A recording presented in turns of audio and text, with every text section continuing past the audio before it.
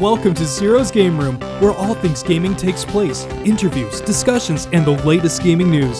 So take a seat, get comfortable, adjust your headset, because it's game time. Here's your host, Zero. Welcome to Zero's Game Room, the podcast where we talk about all things gaming. We have discussions, we have debates, and today we're going to have a little bit of a history lesson. And don't you worry, this is going to be fun-filled, because with me, my guest today is the Vice President of the University of La Verne's Gamers Guild, Sean. Welcome to the show. Hey, Zero. Thank you for having me, man. Really appreciate it. Oh, yeah, no. And let me tell you, we're going to have a fun show today, because even though it's a history lesson, it's going to be fun. We're going to be talking about games galore, hot games that are out, things, and just all things gaming. And that's what this podcast is about. Let's talk about some Pong. So, I'm a computer science major, and our professor likes to go through like the history of the internet, usually in every class, unfortunately. And so one of the things that we generally talk about is Pong. Really? How does that get brought up? Yeah. He kind of just goes through like the evolution of computers. He starts with Alan Turing and he kind of goes up through the ages, and he touches on Pong very quickly, but like he mentions it and we talk about it for a minute and then we move on. But October of 1958, physicist William Higginbotham created what is thought to be the first video game. This is from APS.org. It's some news site, but he created what was essentially Pong. Right. It was like with a radar, right? Yeah. It was with a radar at the time. And it was at Brookhaven National Laboratory. And apparently it had a bunch of people who like to come in and just play Pong. And in the 70s, it became, the video game that we all know today. I think it was on the Atari at the time. Yeah, the Atari 2600. And they had their own consoles, too. There was different, reiterations of Pong. Like, it was Pong Mania, kind of how, Pac-Mania was when Pac-Man came out. Oh, Lord, Pac-Man. Yeah. Dude. Pac-Man's great. I love Pac-Man. Oh, yeah. Who doesn't love a good game of Pac-Man, And that's the beauty of gaming. And that's kind of what we want to talk about today. The accessibility games have come. How far have we really come?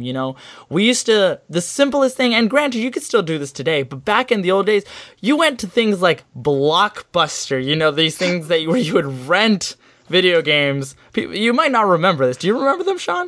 Dude, I remember Blockbuster specifically because of one specific reason. So my first video game was StarCraft for the PC. Ooh, StarCraft, nice.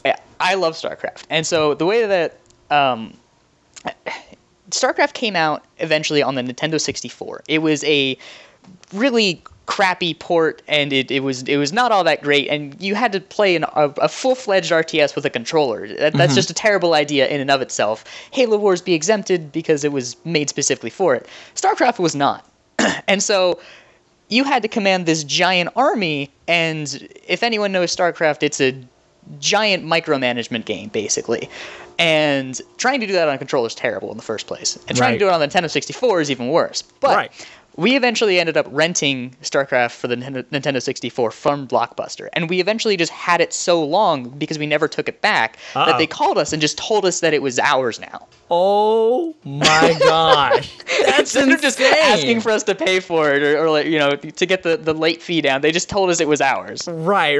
Oh my gosh. Wow. And that was the thing. I remember going to a Blockbuster and renting Punch-Out, It's oh, Mike Tyson. I don't know who that is, but I want to punch things. That was the thing. That was my motivation to buy Punch-Out, Mike Tyson's Punch-Out for the NES. And then I eventually came up and I had a Super Nintendo, then I had a Nintendo 64. And, that's kind of been my gaming history. Gaming has come a long way.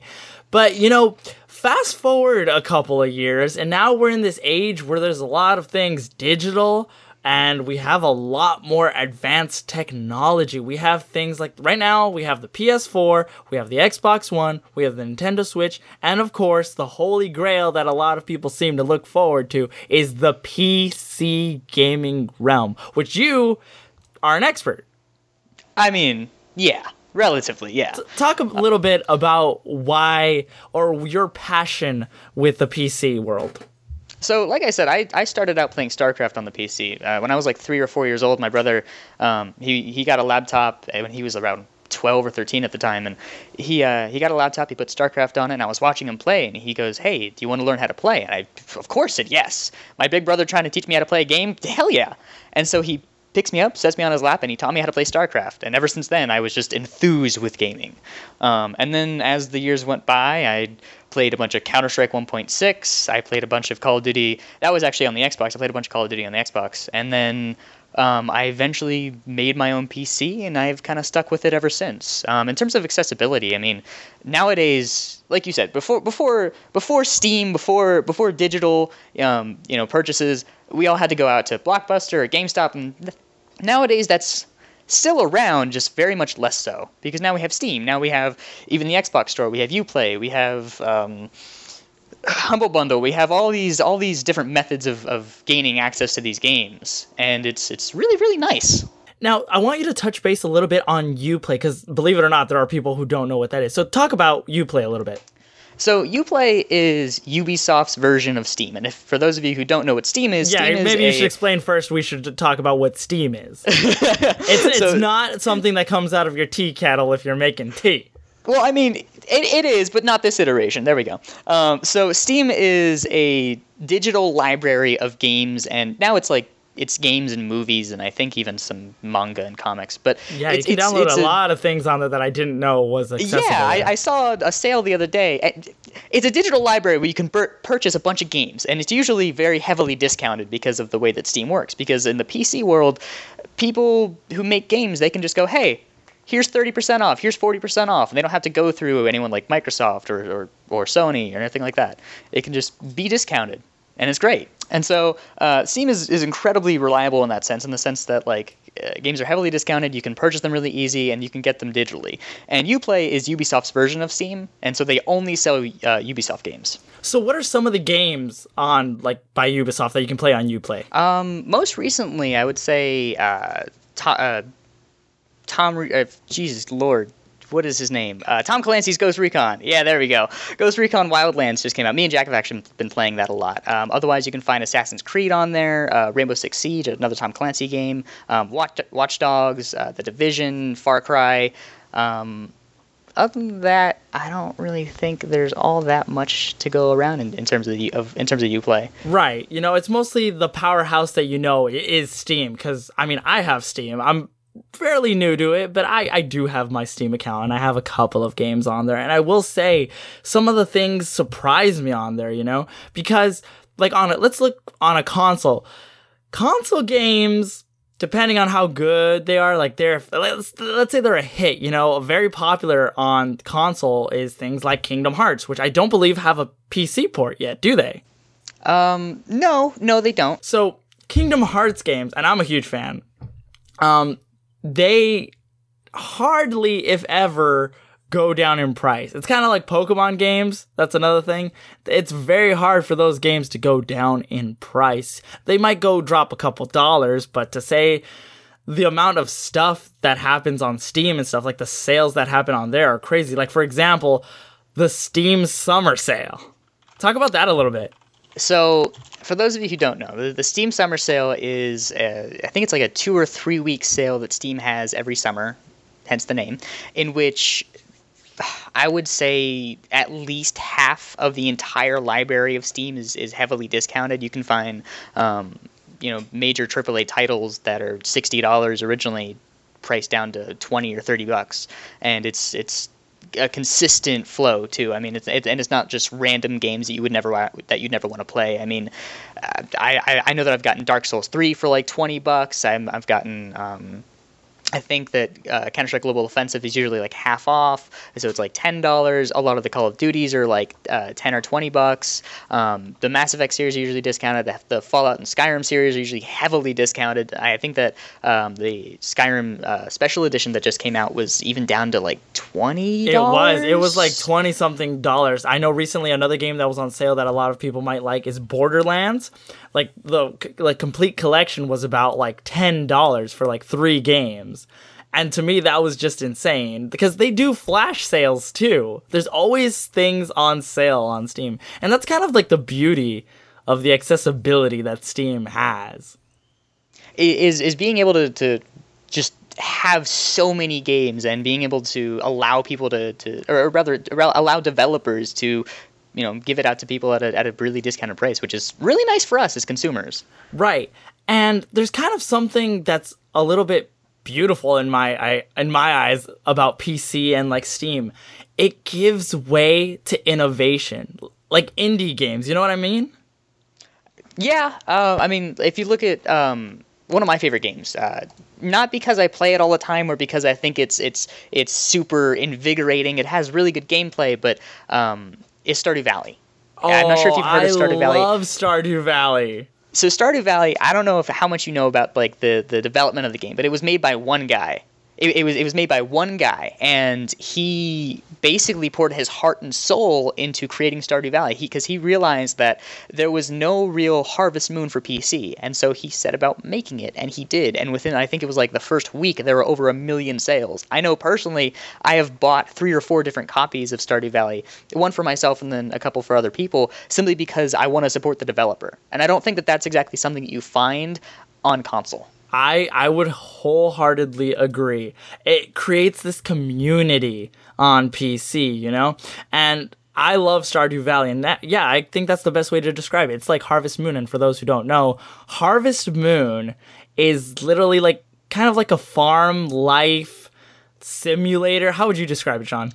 I think that a farm life simulator is a pretty good way to go about it. I think that I was never a big fan of Harvest Moon prior to Stardew Valley. I still haven't actually played a Harvest Moon game, but from what I've taken from it, it's very much a farm life simulator. You can raise a farm, you get animals, all that good stuff, and you can have a relationship. You can have children, and stuff like that. And you have to remember. Well, you don't have to, but it's like one of those things where like you're living your life. You find out about people, you talk about people, you learn their birthdays, you can give them birthday presents, you do missions, you build your farm, and you create this life for yourself.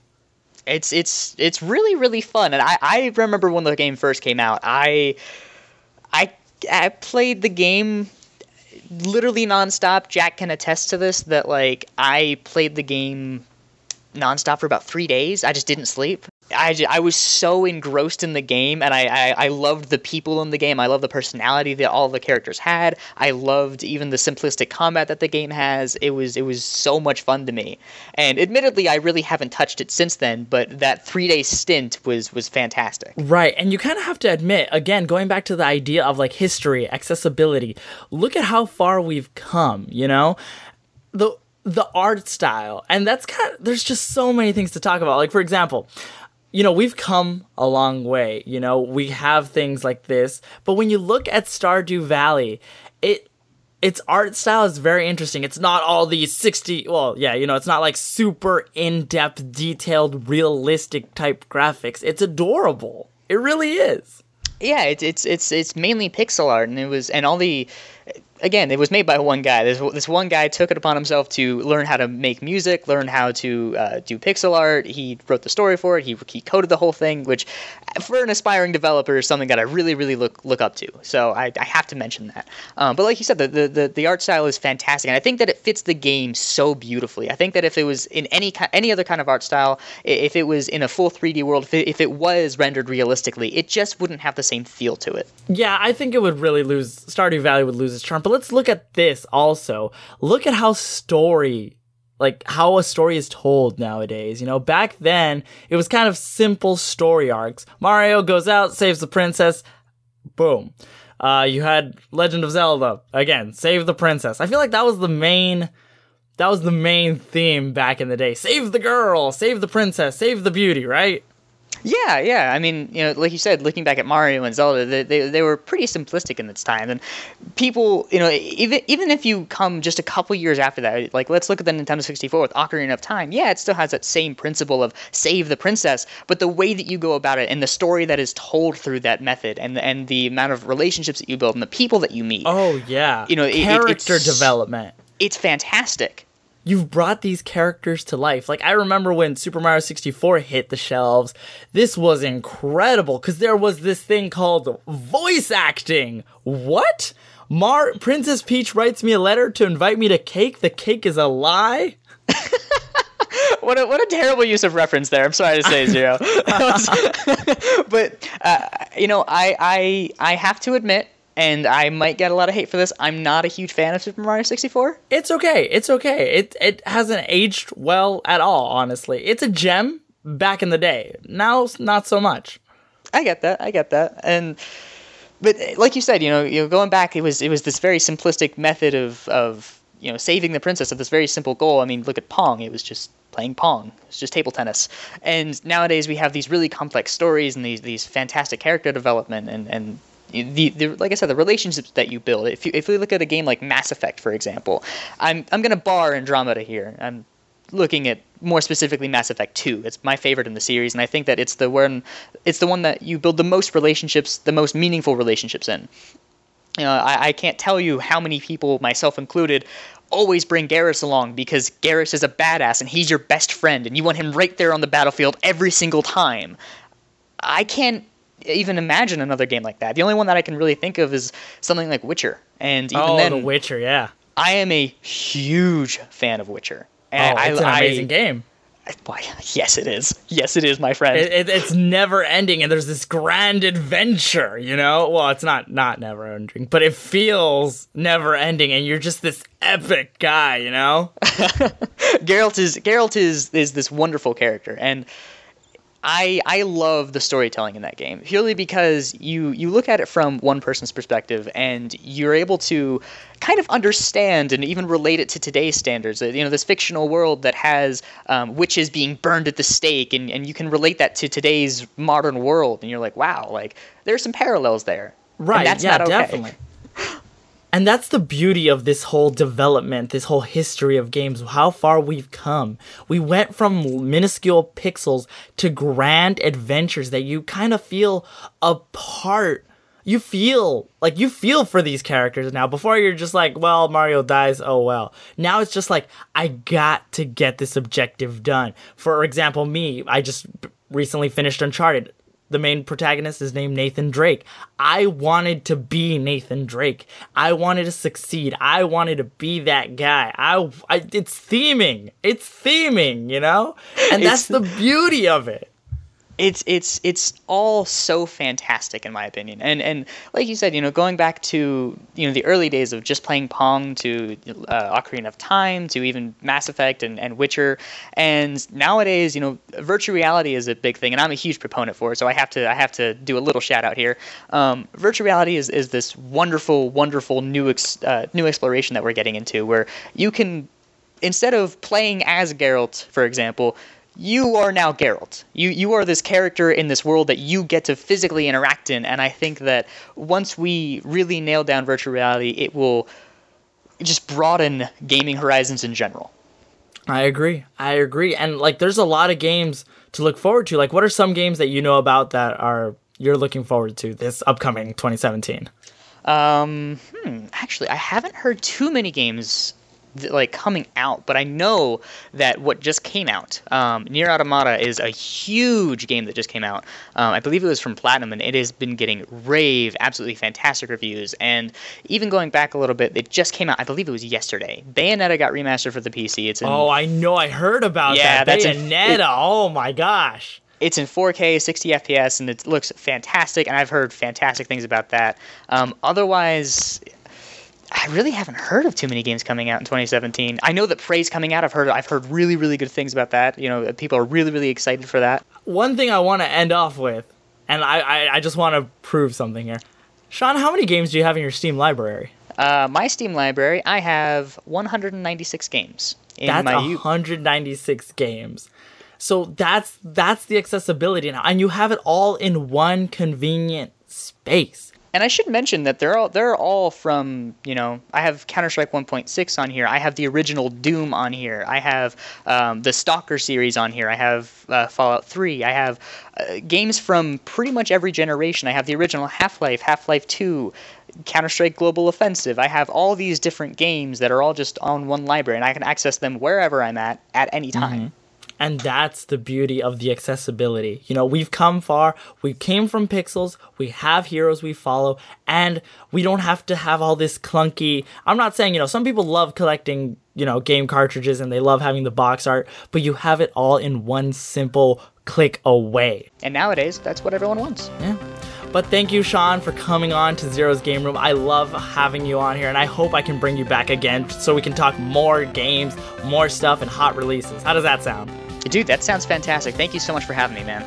Well, that wraps up another episode of Zero's Game Room. Want to give a special thanks to my graphics designer at Trekit on Twitter and at David_Ritter for voicing my intro. Keep up to date with the podcast by liking it on Facebook at Zero's Gaming Room and on Twitter at Zero's Game Room. Until next time, GG with a definite re.